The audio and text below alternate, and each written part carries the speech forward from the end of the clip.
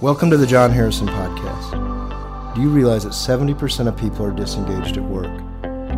I don't think it's an overstatement to call that a tragedy, actually, because it affects the bottom lines of organizations, certainly, but it has a negative impact on all the people that work there, and their families, and the community at large. Nobody's talking about this. Well, on this podcast, we are going to talk about it. So welcome back to the John Harrison Podcast. Today, I've got Tanner Hubbard and Melissa Dunn with our team as our guest today, just to talk about a little part of the VIP way that some of you may not know about. So just a quick reminder, the VIP way, really 4 steps, and these are steps that came out of my time just really around the world trying to change cultures. First one is setting high expectations for people, and we talk about behavioral expectations, performance expectations, core values in your company, things like that, raising the bar, so to speak. And then having a robust hiring process, getting those people that will live up to those high expectations. The third box then is really training everyone on those expectations, so your staff level people, leadership, et cetera. And then finally, the fourth box talks about having a culture of accountability, not only holding individuals accountable to those expectations, but are we really looking to see how the organization is doing culture-wise? So things like an employee satisfaction survey, basically a small survey that just takes the pulse of what people are thinking about their overall work experience, their pay, their benefits, safety, the facilities they work in, room for advancement, et cetera. Then we talk about an upward feedback survey, which is specific to supervisors, managers. Is he or she living out the VIP way? The thing that I want to talk about today, we call it a culture audit, and that might sound fancy or legal or something like an audit, but really all it's doing is it's a human touch point where we can see either after an employee satisfaction survey to talk to employees anonymously to get more data, more color to what came out of that survey, or maybe it's the first step that a organization or a client does to say, hey, we want to really hear what's on our people's minds outside of doing that data-driven survey, so to speak. So that's what we call a culture audit. So Tanner, give our listeners just a quick overview. What does that look like in practice? And then I'm going to ask Melissa to give us some of her thoughts from her previous life when she was in the human resources field. Yeah, absolutely. As you already alluded to, John, I think the value in a culture audit, or really whatever you want to call it, because I agree that can sound like legal or intimidating. It really doesn't matter what you call it. It's a way to get some real feedback, open-ended feedback, as opposed to just numbers and data, which are valuable in their own way. But this is a way to go a little bit deeper. And so we've seen clients do this both ways, both as follow-ups, as you mentioned, or sometimes there have been situations that have happened that we're not privy to. That's not, we don't work there, but they say, hey, we've had some internal something going on. We want to see how, what's going on with people, what are their thoughts on it. So it's nice for us to kind of come in with a clean slate and just hear from folks about what's going well, what could be improved. But really, I think the best companies do this on a regular basis. They don't wait for something to happen. They may not even do it as a follow-up to a survey. They're just saying, hey, every year we want an outside perspective on our culture, what's going well, what can be improved. And so regardless, we're flexible in the way we plug in and add value depending on the client and the situation. But in essence, that's what we're doing. We talk to either a sampling of employees or, depending on the size of the company, we like to be able to talk to all employees for maybe 20 or 30 minutes. And really what we're focused on is nothing specific. Even when something has happened per se, we don't go in and ask pointed questions like, hey, what do you think about XYZ? Because that's very intimidating. It's maybe leading, like, oh, what are you here looking for? We really say what's going well, what could be improved, and what could leadership be doing differently or be doing more of or less of to help employees here. And so a lot of times people do come in a little on edge because they don't know what to expect maybe, but most of the time those conversations end up very relaxed, very open as they see that we're not looking for something specific. We're just wanting their opinion on what's going well, what could be improved.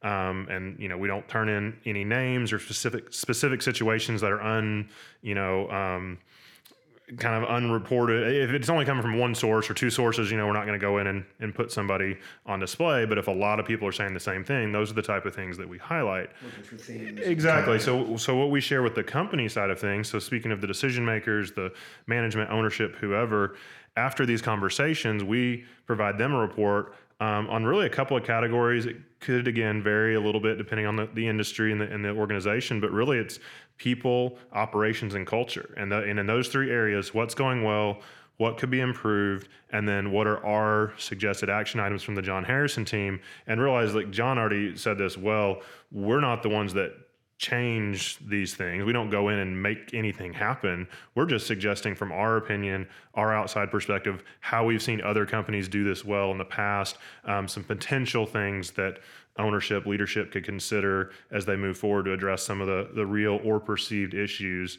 that were raised in those conversations. So really, again, it can sound intimidating. It can feel intimidating to maybe start one of those or be included in one of those as an employee that has to kind of share their feedback. But I think when it's all said and done, companies see that it's actually very informal, it's very relaxed, but at the end of the day, they get a really substantial report that's not holding anybody's feet to the fire. It's just saying, here's what people are thinking that worked here. Here's some things that you could focus on going forward. Yeah, I love that. And actually, I'll say this, like when I took over different plants for Caterpillar, one thing I always did was went out and worked on the shop floor.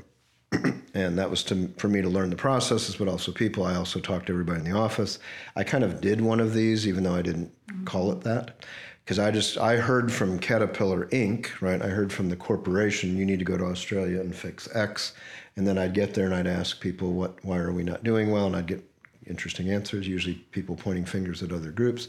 But then when I just chatted with people, and sometimes to Tanner's point, sometimes people would say, well, I don't have anything to really say.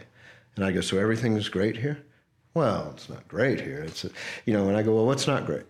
Well, training's not great. And pretty soon we'd been talking for 20 minutes and I got some really good feedback. So it's that, in effect, that's all we're doing is just kind of getting some of that information. So Melissa, in your background, you've worked at small companies, large companies, as a senior human resource professional. So if a listener now said, well, that's a great idea, but we'll just do it ourselves, why would we want an outside person to do it? And we're not saying it has to be, but what have you seen from your side where that might add some value? Yeah. So internally, typically in an HR role, you have perspective, you have visibility on things, and people know that you know things, right? Right. And it's difficult sometimes to keep the bias or that information outside of that process so that you can make an unbiased decision or recommendation. I can remember early in my career, we would do employee satisfaction surveys. And at the end of them, we would break everybody into groups. We would have everybody come into the room and say, okay, let's talk about the results. What are some of the things on your mind that you think may have contributed to the score or this rating? And people were still just extremely apprehensive to talk. Crickets in the room usually. Occasionally there was a person here or there that would speak up and say something, but really, the whole point in the discussion is to get things on the table that are potential solutions, not necessarily a gripe session or event session or anything like that. But, you could tell them it was anonymous. They didn't believe that it was anonymous. And that's one of the things with having an external person come in is that, you can truly say, A, it's anonymous, and B, we're only presenting themes or possible solutions related to the themes that we've heard. So it's a great option, I think, for people to do that, whether it's us or you use somebody else, because the person that's there is really just there to gather the facts and the information and present it in a bundled effect, if you will. Yeah, and couple things, I guess, coming out of that. I think again, someone might think, well, like you said, I'm afraid to say something, so I'm not going to do it with an internal person. But they might think, well, they're going to be afraid to talk to you guys, too, because they don't know you. Right. Well, and yeah, so when Tanner mentioned companies doing this once a year, that's generally what's happened with our folks. Like that's what they're thinking. And so if they see John or Tanner or Melissa walk in the door, they're used to us. So again, we're not saying if you sign up for this, you sign up for 10 years in a row. But if an outside group they see us in other ways, they see me doing a training now and then or something, it's not like, well, who is this? Is this like a SWAT team or the FBI coming in here? This is just people we know. And so I think that's the benefit, because certainly there will be people that might be a little reluctant no matter who's in the room, because they might think someone's recording this or... Yeah, we've experienced that recently with a client too, is that, I was new to the process with this particular client, and I would introduce myself, but they equally equated me to the VIP Way and John Harrison. So there was like a level of trust there automatically relative to my association with the company. But I think people understand, particularly that have a relationship with us, that we just want people in their organization to have abundant life in whatever way that they term that, right? And we're truly there because we want to help the organization improve themselves, whether it be through the employee satisfaction, upward feedback, or these culture audits. It's really just another avenue to get things on the table for discussion. Yeah, I've definitely seen over, 5 or 6 years doing this with the John Harrison team. Not that this is a huge part of what we spend our time doing, but it's definitely a service we've provided for a number of years now for several clients. But I have seen that level of trust, because even if it were the first time doing this with a client, generally there's been a relationship there, which is why they've asked us in. And so, same thing as you were saying, Melissa, introduce myself and they'll be like, oh, I know y'all did our employee satisfaction survey, or, oh yeah, no, I remember seeing John, such and such at our meeting or whatever. And so they already kind of have that buy-in. And then even better than that is those clients where we do an annual fairly regularly for, several years in a row, we're doing this annual audit. And so we come in and people aren't like expecting like, hey, why are you here? What are you doing? They're just like, oh, hey, it's that time of the year again. Let's go talk to John's team. And they're like, no, things have been good. And it's amazing how many times we've heard, since the last time you're here, we've seen X, Y, and Z happen. It doesn't mean the place is perfect, and they still generally have feedback on what's going on now. But the companies who are doing this best aren't perfect, but they're intentional about these changes, and their employees are seeing that they're intentional about it because they're like, hey, I chatted with these folks last year and we saw stuff happen out of that. And so I think that, again, it all comes back to that trust factor. It does. And I think the other piece we haven't mentioned is you also want to know what things people love that you're doing. Like, it's not, like you said, it's not just a gripe session, sure, Melissa, but some people might go, that meeting we had in March, man, that was fantastic. And the leadership might go, I kind of forgot about that meeting. They really loved that meeting, yes. Or, man, they loved when we did that, little fun game at our all-employee meeting. It could be just little things that mean a lot to people. And so that's the other reason. Because, like Tanner said, we're not just saying, okay, what's wrong around here? What's going well? And it might be just this, sometimes it's very small things that make a big impact in people's lives. So you don't want to stop those things that are driving employee engagement too. All right. Yeah.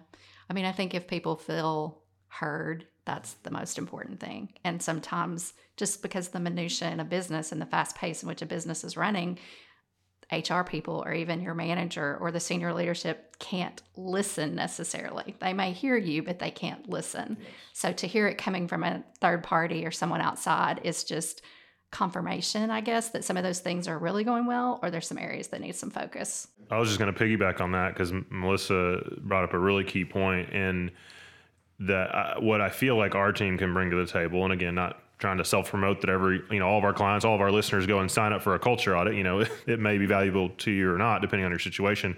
But what I do think our team can bring to the table is that combination of experience, having been in the trenches, but being that outside perspective, that unbiased, hopefully, coming in without, picking a side, so to speak, if there are issues that are raised, because it's not like we've just, we didn't walk out of university and step into here and go, hey, what's going on, and pretend like everything's great. We know how to deal with those people who come in with their arms crossed. They're like, I don't want to talk to you because I'm going to get fired or whatever. We know how to deal with that. And again, not saying we have all the answers, but we've been around the block a little bit. Even, in my young career, I've seen some of this. I've definitely seen it in the last 5 or 6 years here at the John Harrison team. Melissa's seen this on both sides of the fence, in previous HR roles and now working for our team. So that doesn't throw us off. We don't get flustered and be like, oh my gosh, I don't know how to deal with this. I've had people stonewall me and walk out. I've had people cuss at me. That's very, very few and far between. Most people are very open to this, maybe a little apprehensive, but we can get them pretty comfortable pretty quickly in our conversations. Yeah, good point. And I think the other thing now, we all know culture is more important than ever in the workplace. People are expecting probably more of a, culture where they can speak up. I'd say even when you're interviewing people to say, well, here's one thing our company does. Not only do we measure employee engagement through a survey, whatever, but we also, at least once a year, we talk to a huge sampling of employees, or all employees, as Tanner said, because we want to hear what's on your mind. And I'm telling you, some people will go, I've never worked at a place that did that. Like, they talk to managers, but they don't talk to hourly people or whatever. So bottom line of today was just to kind of get that thought process out there. If you've never thought about doing something like this, it's a good chance, especially at the beginning of the year, maybe first quarter, to be thinking about doing some of this stuff. But you can start anytime, right? And just try it. Just get feedback from your people, again, whether you use us or someone else. But I think if it becomes kind of a standard practice for you, I think you'll see huge benefit in it. Your people will see benefit in it. And it's not a huge time commitment. It's not a huge expense. But I think you'll find it really valuable. Like I said, it really boils back to some of my days early on at Caterpillar, trying to get the pulse of the organization. And I've said this before, any kind of survey, right? If it's an employee satisfaction survey, that's very similar to going to the doctor and getting your lab results. And when you get the lab results, it might say your cholesterol is high or you have to do this or that. It should drive behavior. And so whether it's a data survey like the employee satisfaction survey itself or a culture audit, all you're doing is just trying to take a pulse and not letting it go too far before things go the wrong direction, or you stop doing something that people love. And be prepared to take action where action needs to be taken. That's the other thing I would say, because you don't want something out there, it was talked about, and then leadership decides to do nothing with it, because that could equally backfire. Yep. And I think that's a great point, because I think some organizations don't want to do the things we just talked about. Because I'm like, oh, shoot, now if we do that, we're going to have to communicate and maybe change something. Well, fine, you could not do that. But I think, again, you'll find that there's not, many times it's just a few little things that might need to be enhanced or changed or stopped or whatever. And like to Tanner's point, they'll go, wow, they actually did that. We told them that was kind of, wasn't great, or those meetings were too long or whatever. And they changed those. And like you said, Melissa, now they've been heard, and you start to build up trust. And I think that's key. So if you're interested in anything about what we talked about today, just reach out on our website, reach out to any of us and say that you want to hear some more about some culture audit information. Thanks for listening today. If you have any questions or thoughts about today's episode, or even ideas for a future episode, you can contact us through our website at johnharrisonvip.com or follow us on any of our social media platforms.